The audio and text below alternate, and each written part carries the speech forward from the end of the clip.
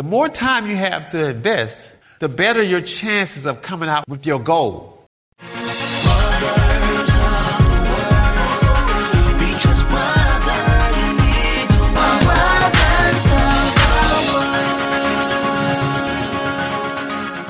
And now for Render My Money 2022 Session 4. Well, I want to welcome everyone to the Render My Money Financial Empowerment classes. This is our fourth class, and today we're going to get in the discussion about investing. And, you know, it is the most exciting part of your financial journey because it's the time when you allow your money to work for you.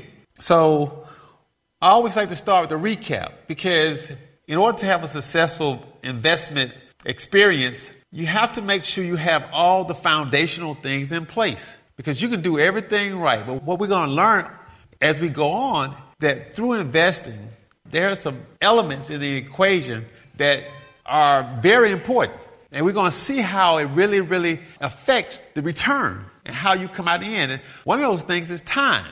The more time you have to invest, the better your chances of coming out with your goal. The shorter amount of time you have to invest, and we're talking about investing in the stock market, the shorter time you have to invest, the more difficult it is because it doesn't allow for a lot of things that you experience that we see going on every day. The fluctuation of the marketplace. You know, sometimes it's high, sometimes it's low. So you want to be able to ride those things out.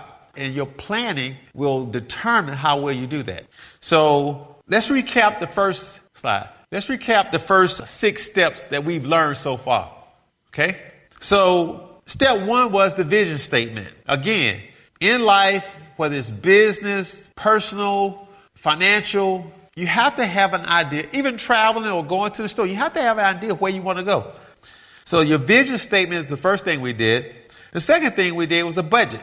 We want to get an idea where we are, and then we want to take control and direct our money. The third thing was, once we get that budget done, we were going to force ourselves to do whatever it took to raise $1,000 as an emergency fund. Because one thing we're going to find about investing, the factor of interest and time determines the return. The higher the interest rate, it affects the term. The more time you invest it affects the return. So it's really important that we understand that we get that emergency fund. So now we can focus on doing the things so we allow to maximize both time and investment. So once you get that $1,000 emergency fund, you're going to do what? Pay off all your debt. Debt is the biggest deterrent when it comes to investing. And it's so funny because Americans, by and large, don't think about saving or investing, but everybody's okay with debt.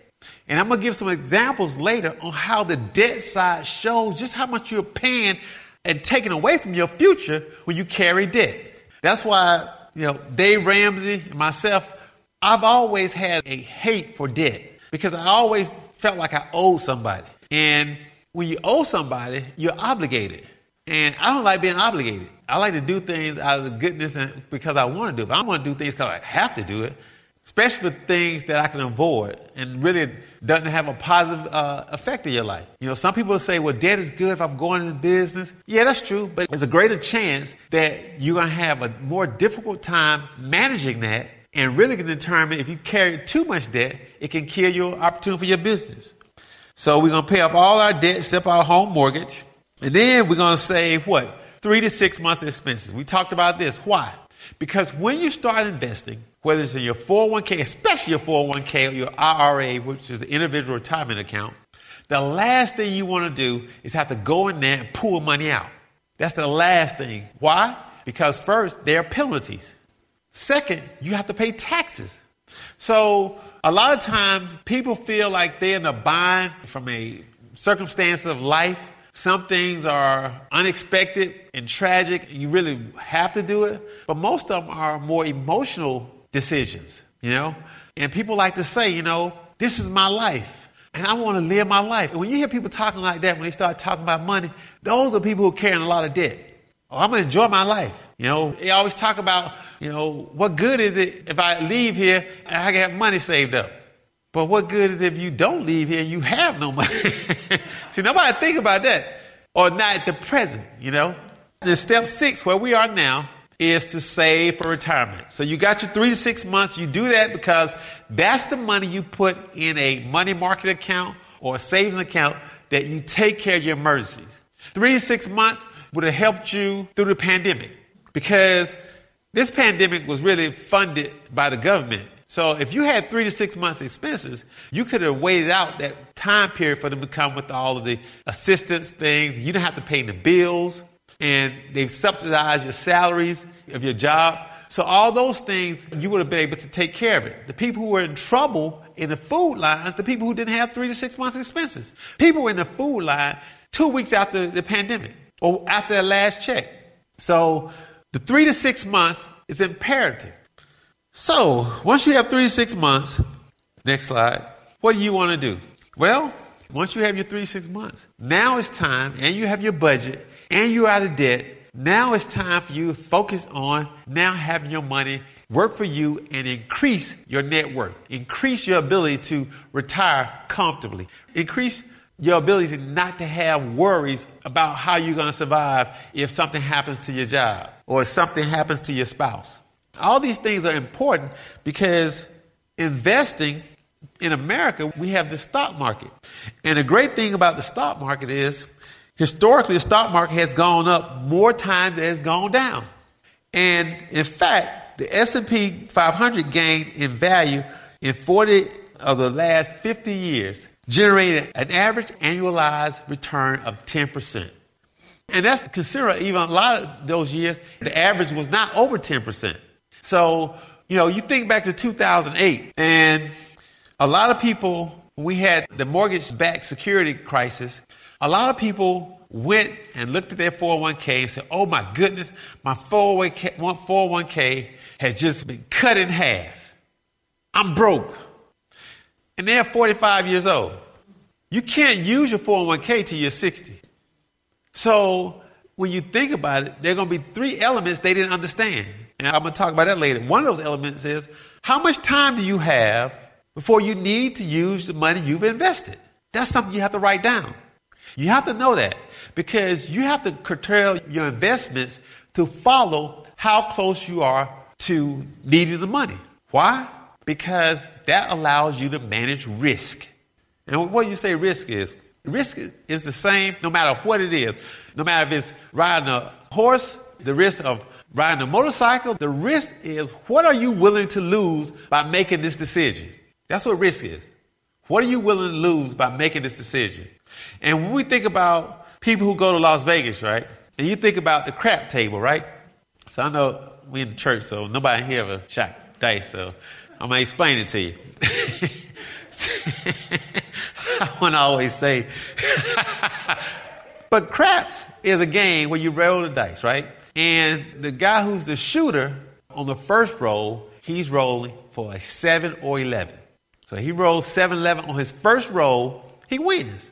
Now, if he rolls a different number on his first roll, if it's snake eye, which is 2, you get to get your point. And your point is wherever you roll. So if I'm sitting there rolling and I don't roll a snake eye, and I don't roll a 7, and I don't roll 11, but I roll a 4. Now, 4 is my point. So that means the next time I roll, I have to roll a 4 before I roll 7, 11. So here's the risk. Every time I step up there, my money's on the table. If I don't roll a 7 and 11, I get to roll again if I don't roll double snake eyes, 2. But the point is that if I roll that snake eye, I'm out. So I get my point. Next time, so I got 2 rolls now. Next time I roll, I got my points of 4. I roll. If I roll a 7, 11, or don't roll my point, I'm out.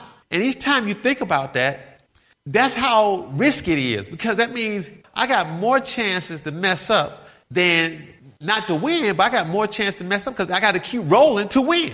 I got to hit one number after the first roll. That's the only way I win.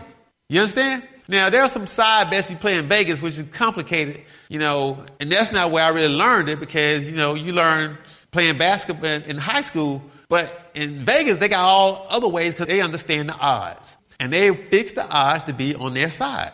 So in investing, we have to stop thinking about getting to the point where I can double my money by rolling my 7-11, but I can lose my money if I roll snake eye. Or I can lose my money if I don't roll my point. And that's how we think about investing, because we hear the stories of people coming to the market and buying a great stock, and the stock rises up overnight, and then you say, wow, I wish I could do that. But the stock market is designed for long term. So you know how much time you need before you need your money, and you plan accordingly. So we invest in the stock market simply because it's been proven over years to do well. But what are you buying when you buy in the stock market? You're buying the companies that we all patronize, right? Somebody's patronizing. You can buy Pfizer. You can buy General Motors. And you see these cars. It allows you to have ownership. You become an owner in a company when you buy stock. So what's the downside of stock? It's mostly emotional. It's mostly emotional because there is a risk. So right now we see there's a global incident with the whole thing in the Ukraine, right? Everybody's talking about Ukraine. Everybody's talking about Putin. But when Putin first invaded the Ukraine, what happened to the market? The first week it went down. Now, people who buy stuff from Amazon, did your UPS truck stop running because Putin invaded? Did Publix all of a sudden close their doors? Did Delta stop flying their planes? So when you think about it, you have to think about the stock market as your opportunity to own a company, right? And if you owned a company, would you sell that company because of something exterior happened? If you had the best soul food restaurant in Atlanta and Putin invades Ukraine, would you come outside the next day and say, oh, Lord, I'm selling my restaurant? No, because you have a business. So when we invest, we're doing the same thing. We're buying a business. So next slide. What is the idea of the return and what we're talking about when we're talking about investing? I'm not going to get into a lot of strategy. I'm going to do it on part 2. But when you think about investing, we always think that I have to have a lot of money to invest. Oh, I need so much money to invest. I don't make enough. And you're going to find if you ever take all of your debt and add up the interest you're paying, that's where your opportunity for investing goes. That's why we want you to get out of debt. And don't be so eager to go in debt. You should go in debt, kicking and screaming as a last resort.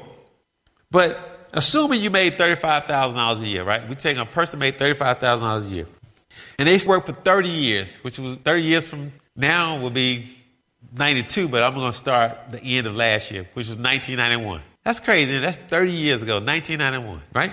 So if you invested in the S&P, this is no fancy stuff. We're going to talk about index funds and what that is.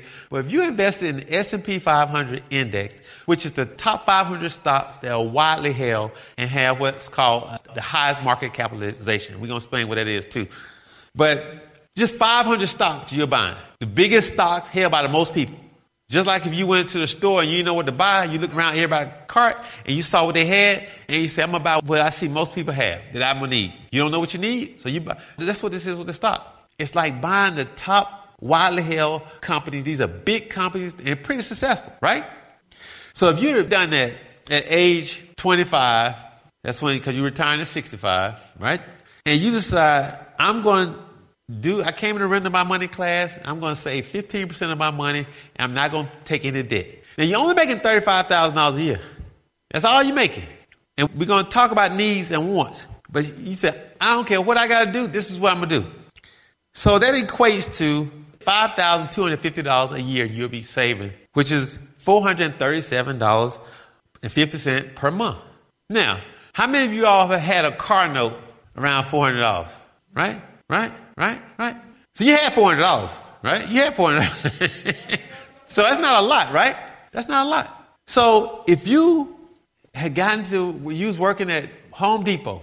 Now this is a bad example because if you're doing Home Depot in 1991, you'd be a multi-millionaire now. So I'm going to use somebody else. Let me say you're working at the post office and you was making $35,000 and you took your 15%. Well, when you got ready to retire, you're going to have $1,050,000. And that's doing absolutely nothing but buying the S&P 500. You weren't paying any taxes. You didn't have to pay any expenses. You're just putting it in your account and letting it grow. Didn't touch it. So what can you do with $1 million at retirement? You can easily, now you're making $35,000 a year, but you can easily live off 5% of $1 million loan without the $1 million ever going down. So you can live off $50,000 a year. You would have got a raise at retirement. Okay. Now, what are some other things people talk about investing in? Some people are a little nervous, so they decide, they want to invest in treasuries, right? Right? So in treasuries, I got a typo. I stand corrected. You would not have $1 million. You would have $928,000.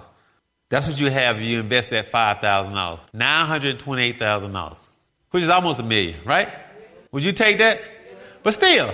Let's go back. Let me correct that now.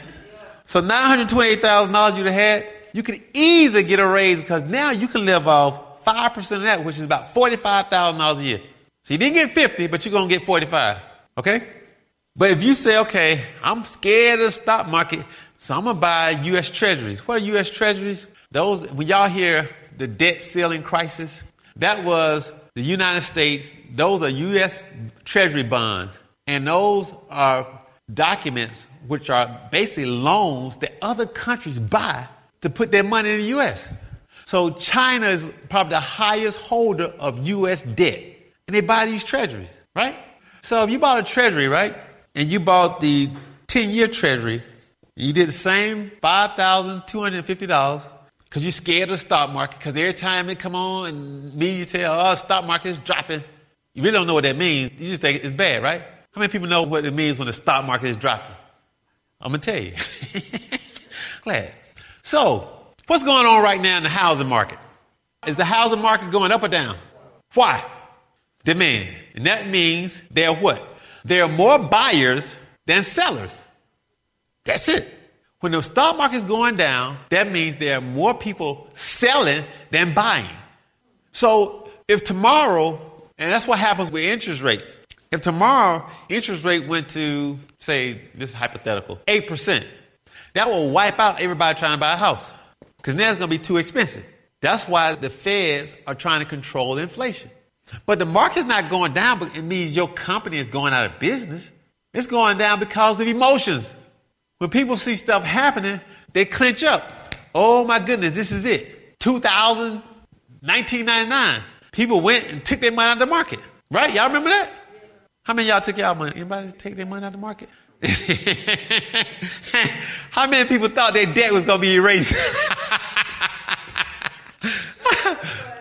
So my point is that you will have, if you bought treasury because you're afraid of the stock market, you will have $496,000. Not bad. $500,000. Now, if you live off 5%, don't want to touch your gross amount, you can live off what? $25,000 a year. That's a good supplement if you get Social Security, right? Now, if that was the problem, if that was your issue, and you say, okay, I want 3-month bills. 3-month bills mature faster. The 10 years, you got to wait 10 years before it matures, right? Till it's due for them to pay your money back. So what they do for those 10 years, they just pay you interest. They keep your money, but pay you interest every year, right?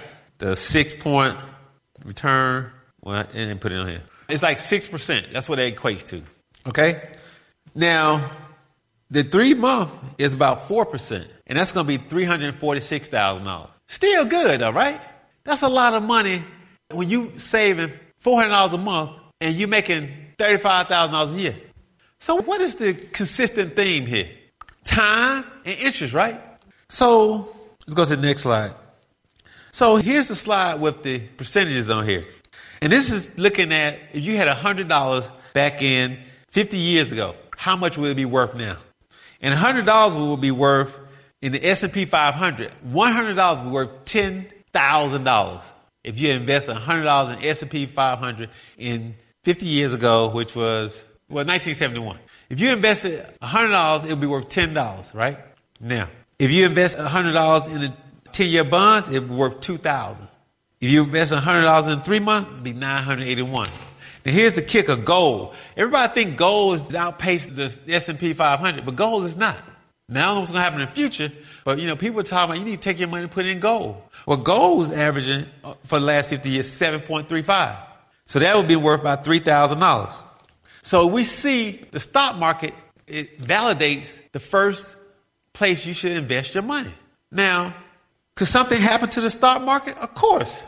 Of course.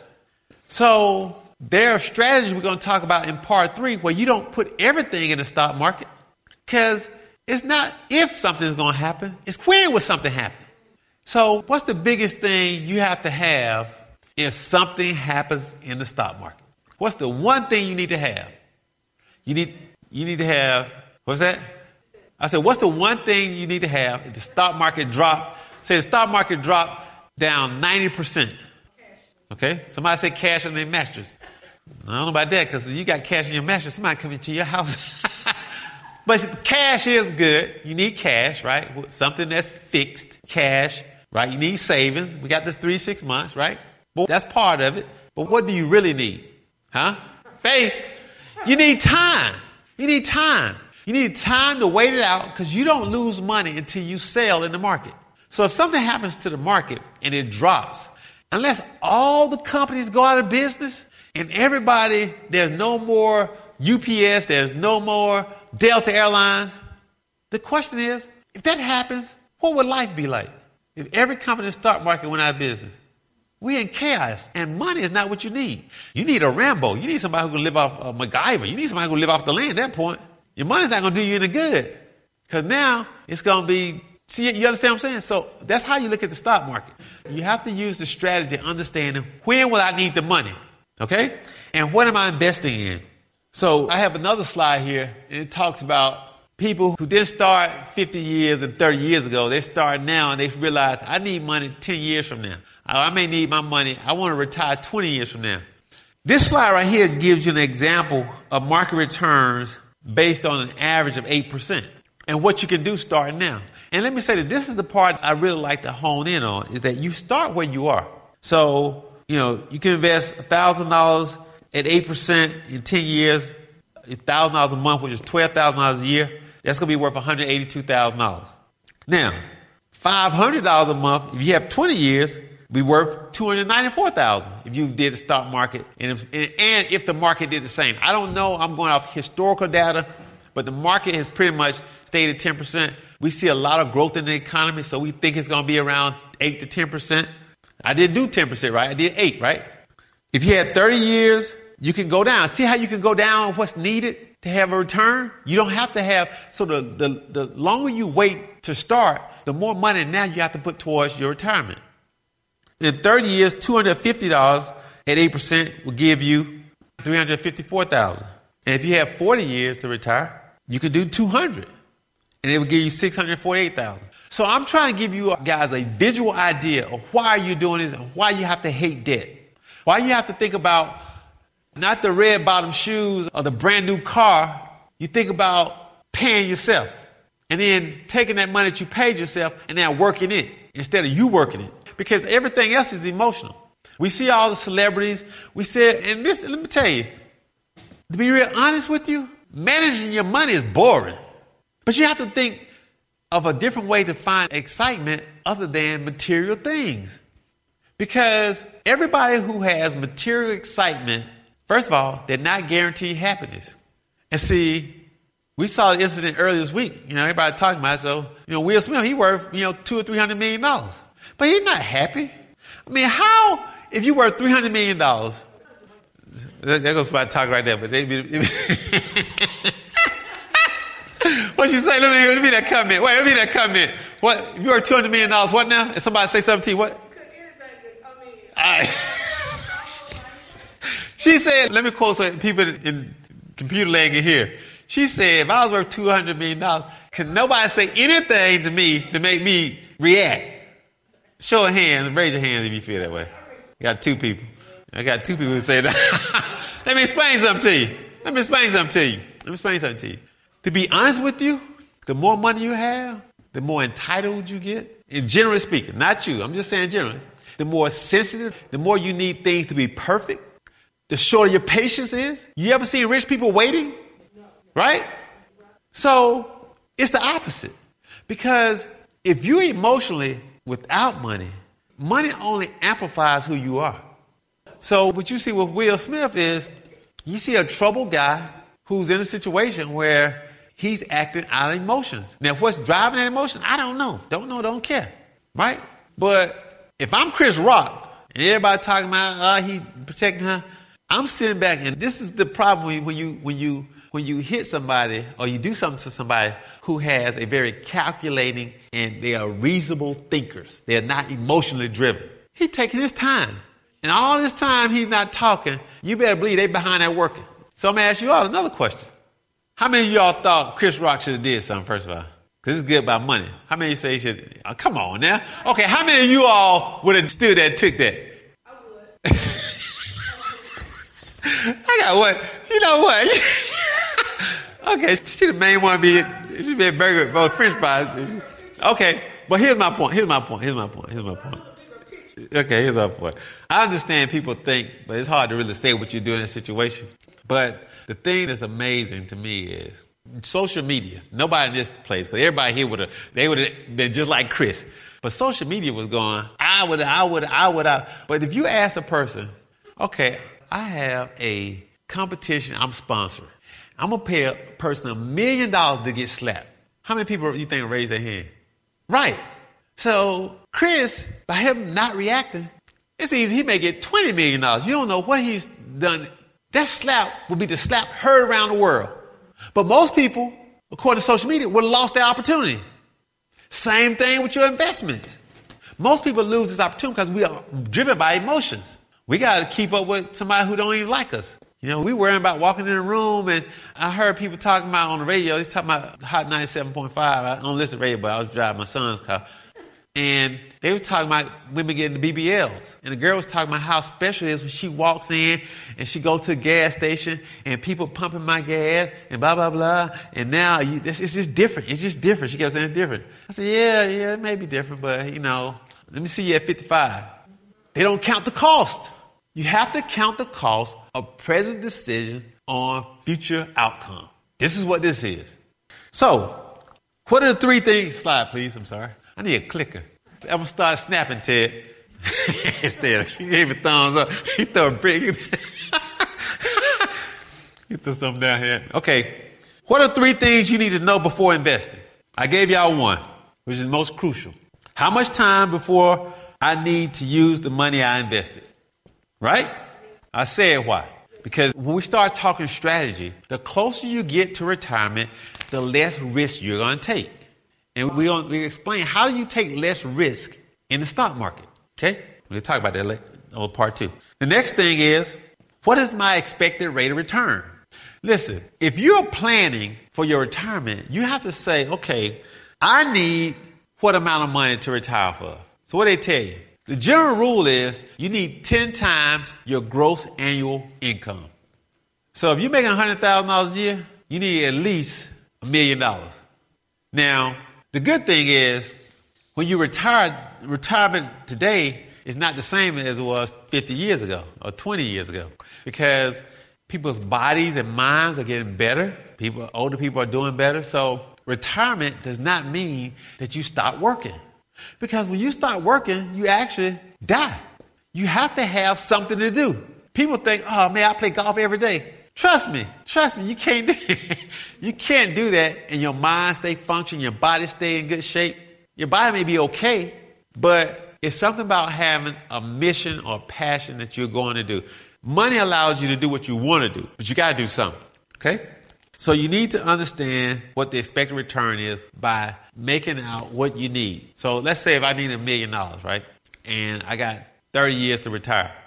I know going in the market, at best, I'm going to get 10%. At worst, I'm going to get 5%. So the average is I would do mine at 7 or 6%. This is a return, and I would determine, okay, how much do I need to save at a 7% interest rate, return on my investment, to get $1 million? Okay? Now, like with me, I have a company called Granny Nanny's. So Granny Nanny's doing good. So if you had a business, you can retire, but you just manage your business. You can put somebody in your place and you live off the profits, right? So that's a form. That's not the stock market, but that's still a form of income.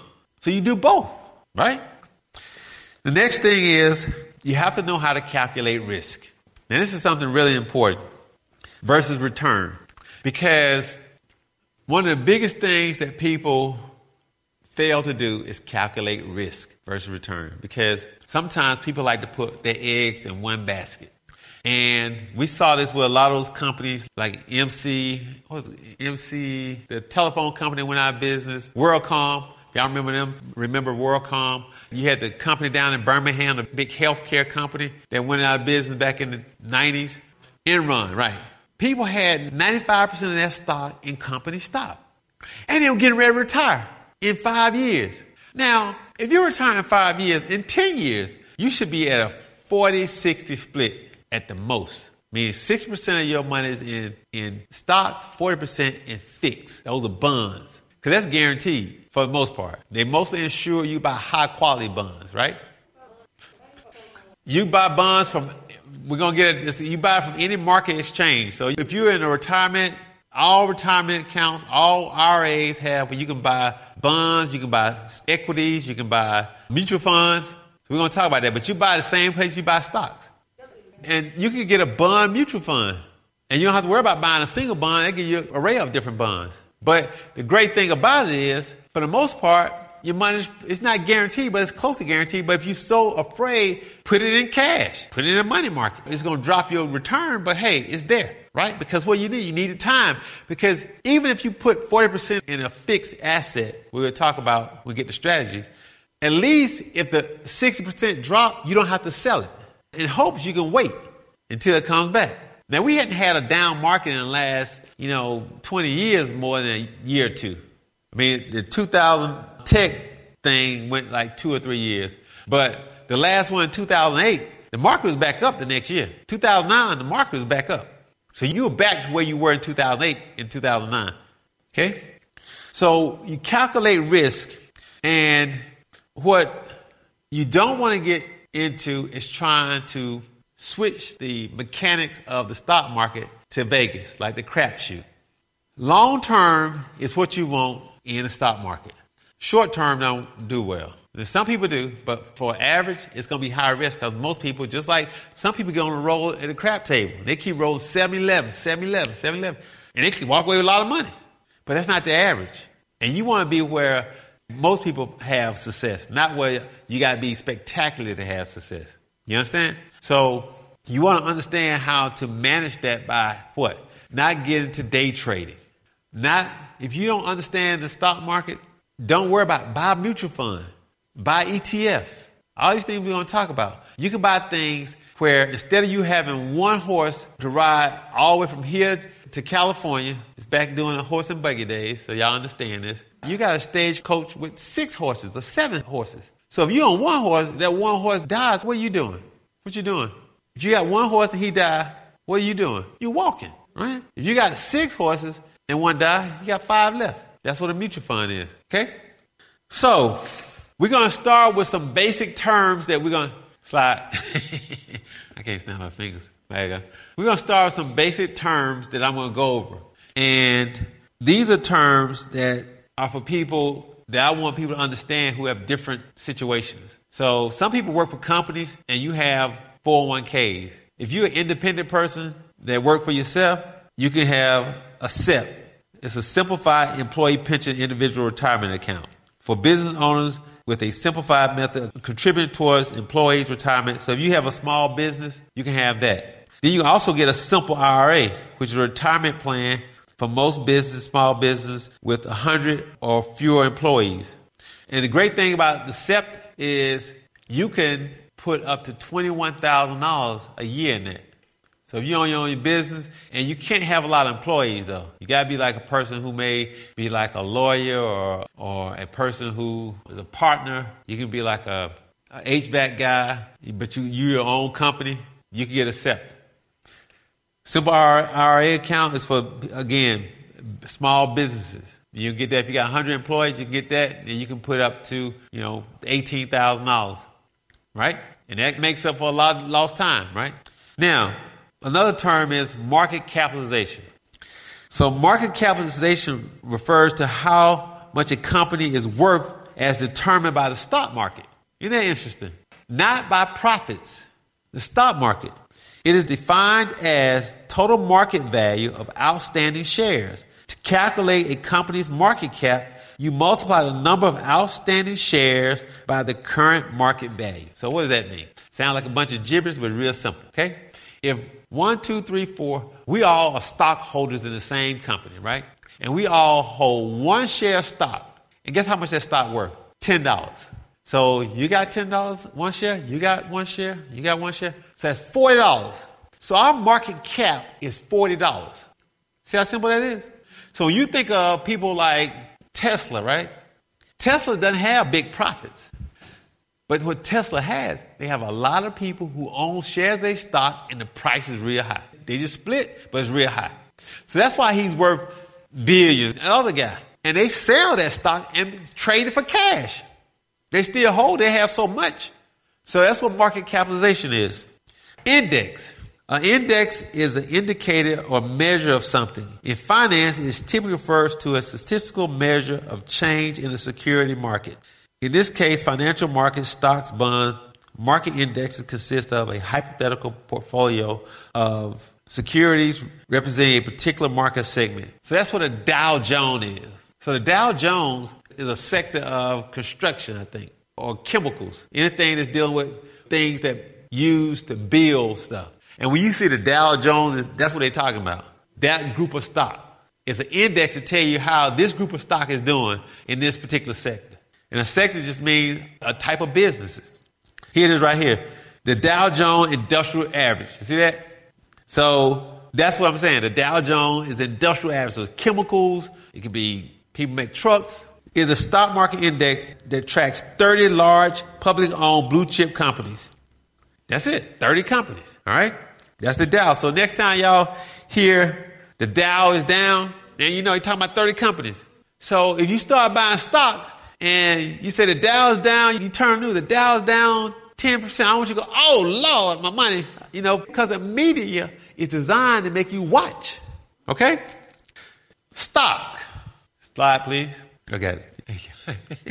A stock. Stock is just ownership, man. That's all it is. Ownership. You are now owner.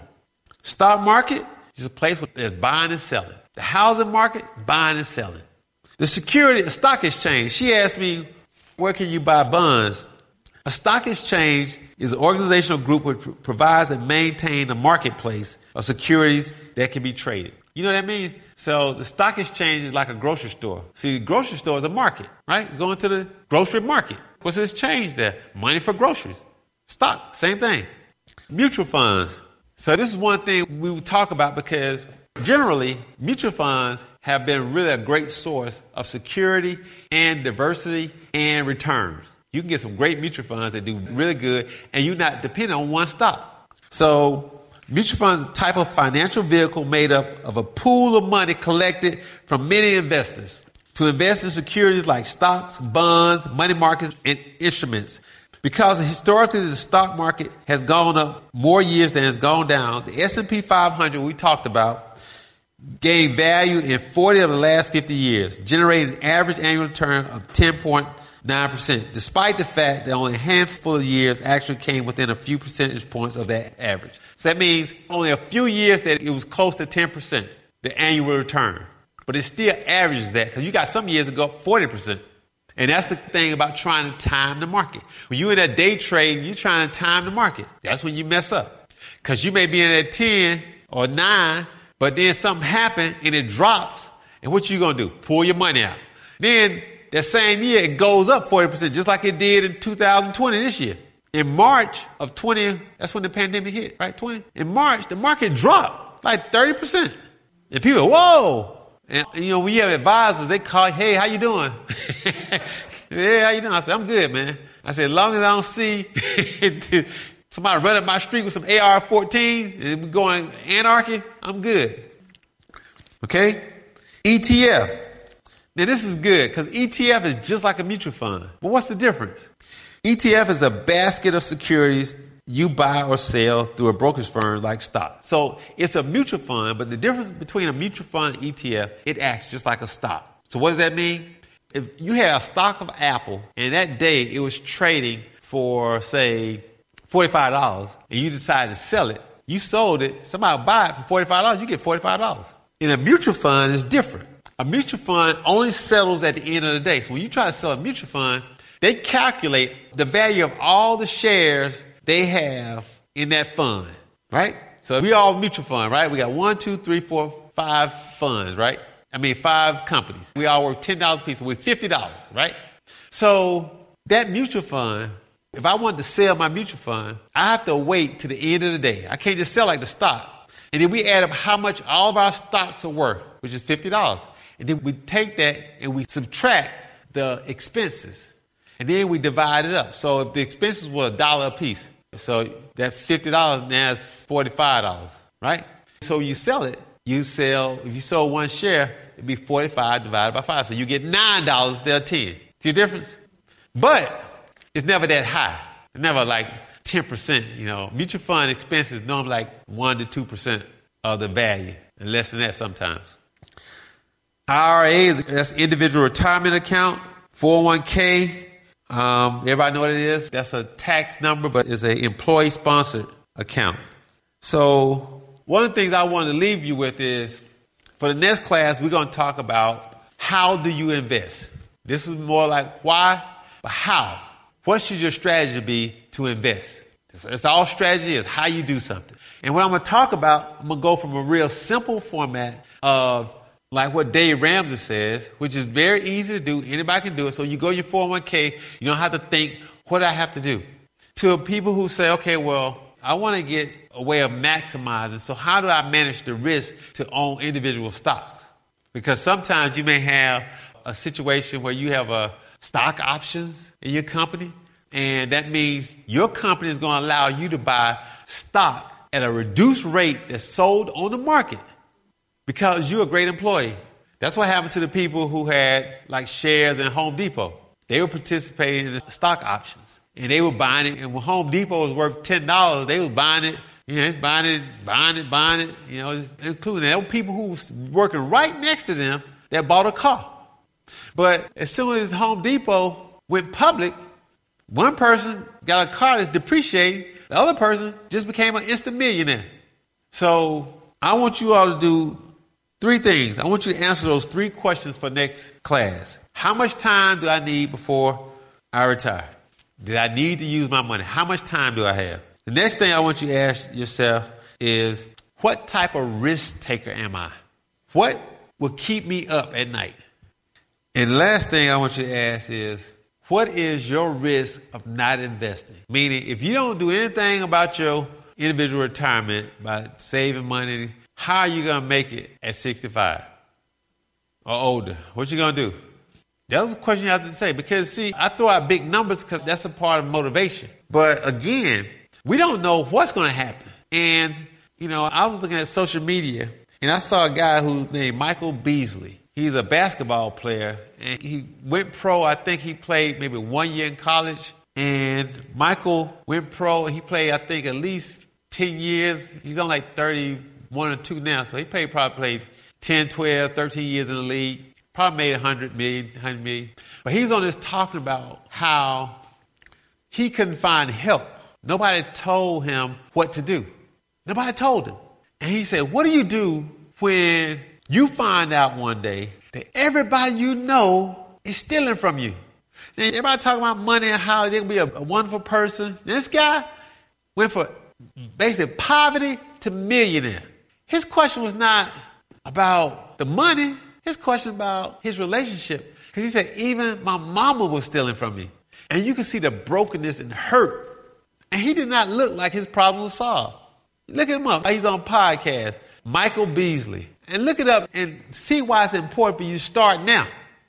Start now. Because Mike Tyson told a story of how when he was boxing, he made over $300 or $400 million in his career. He was sending his the model's wife, he was sending her like $20,000, $50,000 every, just little money to him. Because, he walked away with $20 million what he thought. But he sent $20,000, $50,000, $100,000. And he was amazed when she saw him. All she was doing, taking that $30,000 and putting it in mutual funds. And he was amazed how much money she had amassed by him just throwing her little some money. So I'm saying this to say that this investing is serious. But debt is worse. Because I'm talking about 7%. I'm talking about 7%. But do you know how much interest you pay on a credit card that you might have $5,250? Who can tell me how much interest if you had a credit card? I'm not going to give you the highest rate. Because what's the highest rate credit card? 28%? How much? Okay, 20. So we're going to say 22%. How much interest would you pay if you held a credit card balance for over a year at 5 years? You bought a little something. You went on a trip, $1,000. You bought some clothes, $1,000. You bought this. $5,000 you maintain. You're making the minimum payment. Right? stay around $5,000. How much interest do you think you paid in 1 year? Anybody care to take a shot? I got 300. How many of y'all agree with that? I want to hear. He take his phone out. Just guess. Just think. How much would be fair? Yeah. You maintain 5,000. 22%, not the highest. Yeah. Not quite two. Your interest would be $1,000 on $5,000. And I took that same thing. I said, what if you kept that for 30 years? $29,000 you to pay the interest. So that's where your money is going when you're trying to make that $157,000. See, that guy, he ain't having a debt. So his $35,000, he didn't have a need for a car because he may say, well, look, I'm going to just catch the bus. And there were people who used to do that. And see, we always talk about reparations. We want reparations. You got it in a small amount, but they call it stimulus. You know why they call it stimulus? Why do they call money they give to everybody stimulus? What are they stimulating? How? What? They know people. Now, they would not do that if they thought you was going to save that money. It's stimulus because you're going to stimulate. And so if they did reparations, all it's going to do is stimulate the rich people. There's a new stimulus program because the same thing you saw with the stimulus money, because some people got up to $20,000 if you had a small business. $20,000. And you should have seen Saks, Gucci. I mean, the line was out the door. The line was out the door. And those people had a chance at that point to say, I'm going to get out of debt, or I'm going to take this money, I'm going to buy a mutual fund. Last year, that year, the market did almost 16%. So if you had taken that $20,000 and put it in the bank, you'd have earned almost $3,000 on that $20,000. You see what I'm saying?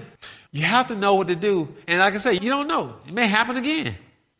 But my point is that start now, take this serious, ask yourself those 3 questions, right? And if you have fears, embrace them. But you can still save money and pay yourself. I can show you the treasury. You buy the treasury. At least you have, instead of having $1 million, you have $300,000 or $400,000 if you did the 10-year treasury. Any questions? Uh-huh. Uh-huh. Uh-huh.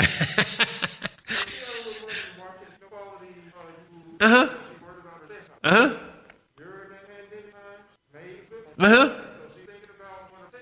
Uh-huh.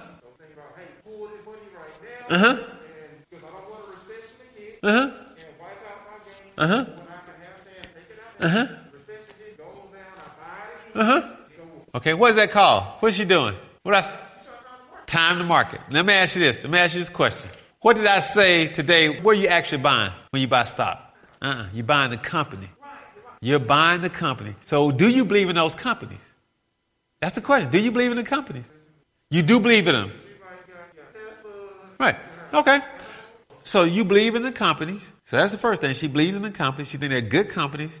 If they're good companies, now when do you need the money? She don't want to lose. Okay, that's the risk. That's the risk. That's the risk. So let me ask you this. The only time you would lose if you had to sell it. You gonna say that? She understood? So let's just say next month, right? Tesla drops 20% because Elon Musk got on social media and said something crazy. And it dropped 20%. So let's just say you had $5,000, now it's worth $4,000. Do you think people are going to stop buying Tesla? Do you think all his stuff is going to change because of that? See, the market is built off emotions. It does not track the actual value of the company. It's emotional. Emotional means there are external forces that can make it go up and down. What you have to do is you have to say, well, I want to take my gains, right? So if I got to sleep at night. Peace is the most important thing. So why don't you do this? Why don't you take your gains? Okay, so if you bought Tesla and you paid $1,000, you went up to $2,000. Take $1,000 out, put it in a money market or something, and let the $1,000 that you had rise. Worst case scenario, you will still have what you put in. You understand? And if it goes up, it wouldn't have gone up as much if you left $1,000 in, but you would also participate in some of the gains. Would you be happy with that? Yeah. Man, you know how much money I got in the market? Listen, I don't lose sleep over the market. I only lose sleep if my companies go out of business. I don't even watch the market. I don't trade because I pay people to trade. Now, I do reports and I go and track performance, but I'm not watching the market every day. I do not. Because the companies, what I pay people for is to buy good companies. Because at the end of the day, I know it's going to go up and down. And you should have enough cash. See, what you experience is emotional. She said, I don't want to lose. And that's based off how you grew up, what you witnessed in your early years. It forms your personality about money. You may have saw somebody who had it and lost it. And he said, that just hurt me. And I'm not saying that can't happen. But I'm saying if you start this way, you participate both ways. You won't lose as much if it went down. But if you didn't sell, you wouldn't lose anyway. Now, also, how long have you held the stock? Have you held it for a year? Did you hold it? Did you buy and hold it for over a year? How many years? 2? Okay, good. Well, any money you take out is going to be considered capital gains if it's more than you paid for it. So you're going to have to pay 20% tax on that. But that'll make you sleep better, right? Now, if it goes up and you start looking at how much you would have made had you left it in, how you feel then?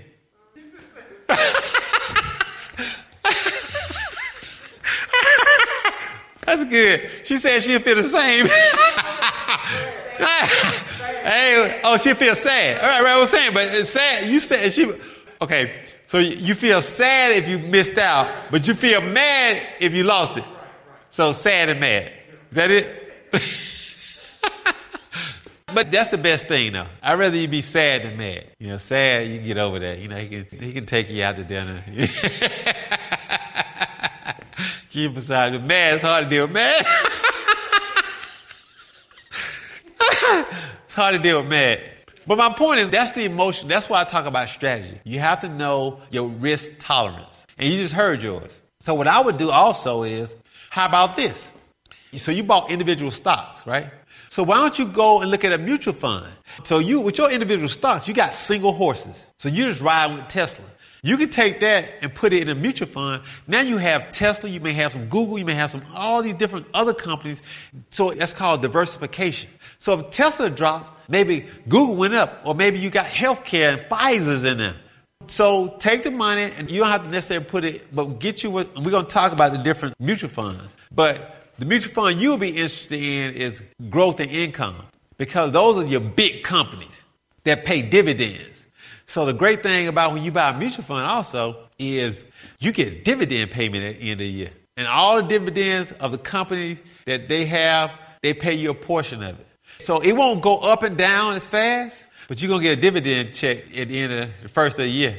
And that looks good. I used to have a fund called the Janus Fund. I still have it. I used to love to see those dividends because I had about $10,000, and sometimes it'd be like $500, $600, and it had already gone up maybe 10%. That was great. That was when I first started. So you can do that. You can diversify by getting a mutual fund. So you can still own Tesla, but now you own Tesla with other companies. So you take that money out, put it in a mutual fund, and now your mutual fund is not going to go down that far. Yeah. Now let me ask you this. Is it in a individual retirement, any type of individual retirement account? Okay. So one retirement account I didn't talk about is called a Roth. And a Roth is an individual retirement account, just like I said. But the great thing about the Roth is when you put money in a Roth, you can't take it out until you're 59, right? But it grows. You put money you pay taxes on, but it grows tax-free. So that's good. That's all that. Yes. What if you're 58? Can you still put the money in and grow? Yeah. You can put the money in up to you 70, I think it is. Okay. Now, next question. All right. Let's say you got $100 and you're investing into a S&P. I'm just using this number for easy calculation. And I guess the average S&P is about 10% a year. That's what it's been over the last 40 years. Okay. So if that $100 gained 10% annual, that means in 10 years that $100 will come to $200, unless you do I know it'll be more because it'll be compounded. Right. But let's just say it ain't just for easy calculation. So we got $200 at the end of that 10 years, which means that your money doubled. Right. Now, in order to take money out, you're saying you have to pay a 20% capital gains tax. So that would be 20% off of that 100, correct? Will you take it out? Right. Now, let's say you got to that and you wanted to take money out, and it's 10 years later. And let's say you wanted to take $100 out. Now, will that $100 be that 100 you already had put in? Okay. Or how do they calculate that? Okay. So are you talking about in a Roth? No, not in a Roth. Okay, so let me explain something to you, what you're saying. Right. So had you put it in a Roth, right? Okay. When you take that money out in 10 years, you pay no taxes. Right. But if it's not not in a Roth, you pay capital gains. You're going to pay on Sam either way you go. Okay, so when you pay the capital gains, you pay it on whatever you take out, not to mention the debt. Right. You only take out what you cash out. What's in there that you don't sell is not taxed. Right. But whatever you take out, whatever you withdraw and sell, when you sell, that's when money's made or lost. Everything else is a paper loss. See, if you bought... Even if half of that 200 was not capital gains, it was no, you only gonna pay capital gains if it's higher than it was before. The shares have grown. That's the capital gains, right? Yeah. So whatever you take out, it's gonna be taxed at capital gains tax. Now, if you wait and it drops below what you paid for, then you got a write-off. So if you lose money, it's a loss against earnings. So let's just say you had two stocks, right? Right, same thing, right? One stock you made $100, one stock you lost $50, right? Right? So you decide to sell the stock that you lost money, right? Which was $50, and then you want to take $100 out of that $200. Well, you only pay capital gains on $50. Right. Okay. So it works that way. It's called. But if you don't lose, like I said, in that same scenario, yeah. You got $100, then you made $100, and at the end of that 10 years, you want to take out. You want to take out $100, but you only made $100. You had $100 that you invested in. So do they take that capital gains out of what you gained first and then leave that other $100 in there? You know what I'm saying? Yeah. But see, my point is, you're only going to pay, it depends on how much you take out. If you take out the whole $200, you're going to pay capital gains. On $100. If you take out the whole $200, the capital gains is on the difference of what you paid in. It's always the difference. Right. It's never the whole amount. It's the difference. The capital gains is what it says. It's the gain. You gained $100. Right. So if you took out the whole $200, you're going to pay capital gains 20% on the $100. Right. So what if you took out $100? Then what would the capital gains? You're going to pay capital gains, but you still got $100 in there. So if that grow again to another $100, you take it out. It's capital gains on that. You see what I'm saying? So they won't take out the capital gains on that first $100 you take out because until you take it out. Until you take out that second $100. Right. Okay. So whatever you take out, you pay capital gains on if the stock is up. And they have a way they determine what's the capital gains amount. You understand? So to answer your question, yeah, you do pay capital gains. And paying capital gains, if you want to avoid taxes, I would say if you're 58, I would do a Roth. If I'm 50 you can do $6,500 in a Roth. If I'm 65, if I'm in my 50s, I'm maxing out my Roth because that's tax-free. And that's your biggest expense because even in individual retirement accounts, you have to pay tax on everything you take out. Now it's tax-free for providing it stays in there 10 years. For the Roth? Yes. It's tax-free at the time you turn the age to take it out. Okay. Not how many years. Oh, okay. If you take it out that tax-free age limit of 59, 60, then that's it. Okay. And if you don't make it today and you take it out, you still got to pay 10-20%, right? Or if you take out money before, you got to pay taxes on it and penalties. And capital gains. You're paying capital gains, though. So, yeah, that's a good question. But the goal is avoiding taxes would be an expense, right? But at the same time, the best way to do that is to use those tax-free tools like the Roth. Because to be honest with you, you want your Roth high because if everything is in your 401k and you start taking money out, you're going to be paying taxes. That's income taxes, which is wherever your tax bracket is. So that can be anywhere from 28% all the way up to 39%. So that made that 20% look pretty good, right?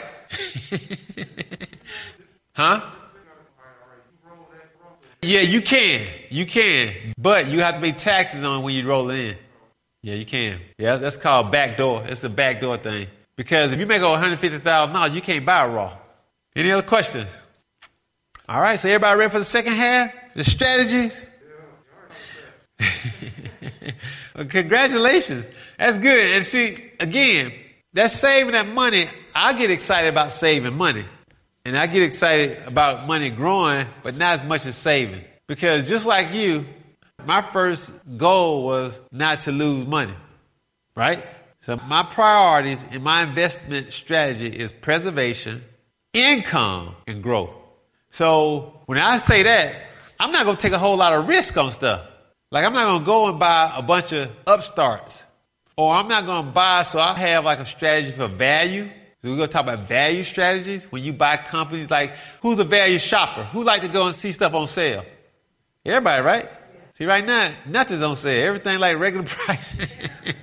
That's why I ain't bought now. I ain't bought no car. You can't buy a car now. You paying regular price, you bought a car right now. And people will say, well, but I'm a value. So I like to buy things that are below value for less and then let them come up. And you have stocks you can buy like that. There are companies that sold less because it's emotional. Do you know that a lot of value advisors are doing well because when the pandemic hit, right, the rental cars all over in trouble, right? And their stock dropped. So if you bought Hertz, it was down to like $10, $8 back in the middle of the pandemic, like 2020. When did it start? 2020, 2019? 2020. So my partner did. She bought Hertz. And then Hertz, she paid like $8, $9. And that's like $48, $50. Yeah, Hertz had to deplete all their stock because nobody was traveling. So they had to sell that. Those cars are leased. So they sold all those cars. Now, you go rent a car, it's $100. You know why? Because they got to buy all new cars. They don't have any cars. That's why they didn't have cars for a long time. But unless you thought Hertz was going out of business, if you sold, you missed out on the $48. She understand that? Okay. So I think the best thing to do is diversification. We talk about that strategy, which is mutual funds. Don't ride the one horse, but still participate. And I do agree. Also know when you need the money. Because to be honest with you, you don't know what Tesla's going to do. Because they open up Mars, your stock will go through the roof again. Because we're headed to what's called a transformational economy. I taught this in one of my classes before. So in 10 years, nothing is going to be like this. Like, it's going to be so different. Now, I can't tell you what the metaverse and all that is, but I can tell you it's not going to be a lot of gas stations. Everything going to be electrical. This guy, he comes to Kentucky, and he'll say, I'm telling you all, he works for Honda, and he'll say, he's telling you all young in here, you all, in the next 10 years, you all need to be investing in electric cars. Yeah. I'm telling y'all. Well, I mean... Well, I don't know about investing in electric cars, but I know car companies will make the transition. See, one thing about Tesla, he hadn't had any real competition. But all of Ford's cars are going to be electric in 5 years. So when competition starts, it's going to be a whole different thing. So I don't know how it's going to do then. I mean, these car companies, they're not going to just roll over. So Ford, you see Porsche, huh? No, I know General Motors, Ford and General Motors are all be totally electric in 5 years. I think it was 5 years. Man.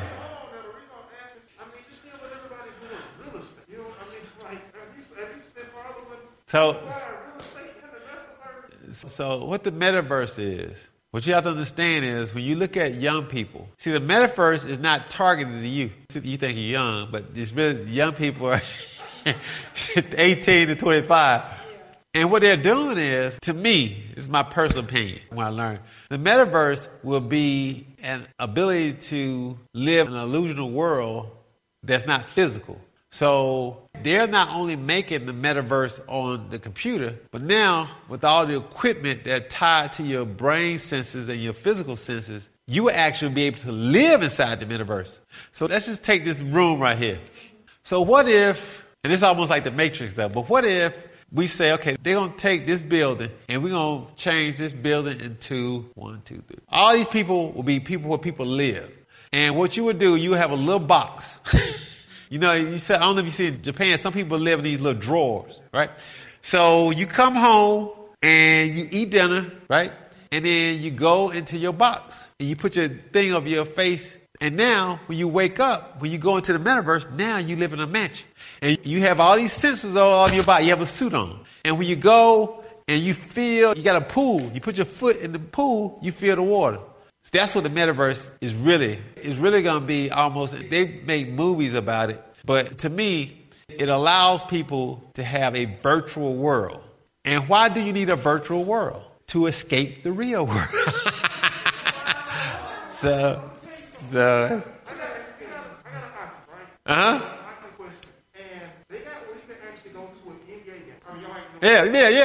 So I'm sitting on there with my headset at an NBA game, tackling people. Yeah, that's it. The only thing missing is you don't feel it. Right. But wait till they get it when dude dribble by you feel sweat get on your arms and stuff.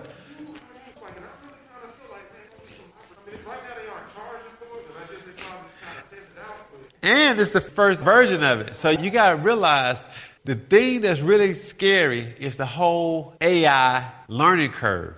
So the AI learning curve right now is traveling like this with humans. But it's going to get to a point where the curve goes straight up. And AI is artificial intelligence. It's going to be like 100,000 times smarter than humans. So all this thing about the stimulus to me is get people prepared, because once AI really develops, it's another 10, 15 years, 20 years max. You won't need accountants. You won't need doctors, because a doctor, he has to remember, what symptoms are, and that's what they go to school for. AI will be able to examine you and tell you everything's wrong. But the interesting part about it is, to me, it's a growth economy because of all the new things and all the changes. Now, you're talking about in Atlanta. Why is Atlanta growing and why housing is so bad in Atlanta? Well, there's a huge displacement going on right now. It's almost like when in the early 30s or 40s, if you were in the South, it's the same thing happened. Migration going, everybody going up to the factories, right? So in some places like New York, it's a mass exodus. It's a mass exodus from L.A. And they come to Atlanta, and houses it's high for us, but they cheap to them. Because they were paying $6,000 for a 500 square foot apartment a month in Manhattan. Maybe not six, but for 1,000 square foot apartment, they're paying $5,000-$6,000. You come down here, you get a $300,000 house, and it's got backyard. You're like, what? So it's just, Atlanta is growing, but they're not more people. That's not what's going on. It's not like we got more people. It's just more people come to live here. And there are more buyers than sellers. So, that's what it is. All right. Say anything else? All right. So, thank you very much. So I'll see y'all next month. We'll talk strategy. And then on the last class, I'm going to have a special guest, and we're going to do estate planning. That'll be the last thing. All right. You are listening to brothersoftheword.com. This was session 4 of the Render My Money 2022 series by Gerald Render. This message is number 4541. That's 4541. To listen to thousands of free messages or to send this message number 4541 to a friend, go to brothersoftheword.com. If this message has been a blessing to you and you would like to help support this ministry, go to iwanttogive.com. That's iwanttogive.com. Listen to brothersoftheword.com often, because brother, you need the word. Brothers of the Word.